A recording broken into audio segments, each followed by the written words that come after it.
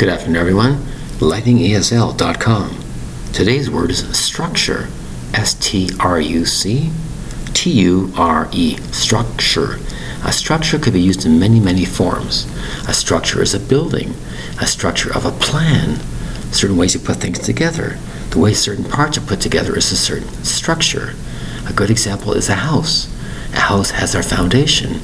It has sides, it has a front, it has a back, and it has a roof. It's a formal structure. There's the structure of organization. Somebody who's the head of the organization all the way to the bottom of the organization is a certain structure. It's a number of parts. A structure for a house we understand. A structure can be a certain course. Your structure to be in this first part of the course, you take this, and then this, and so on. A step-by-step structure of that course. To become a doctor, you have to go to school. A certain level of degrees of school, certain specialization is a certain structure. To acquire a license to be a full-fledged doctor. That is structure. S-T-R-U-C-T-U-R-E. Structure. Very important. Thank you very much for your time. Bye-bye.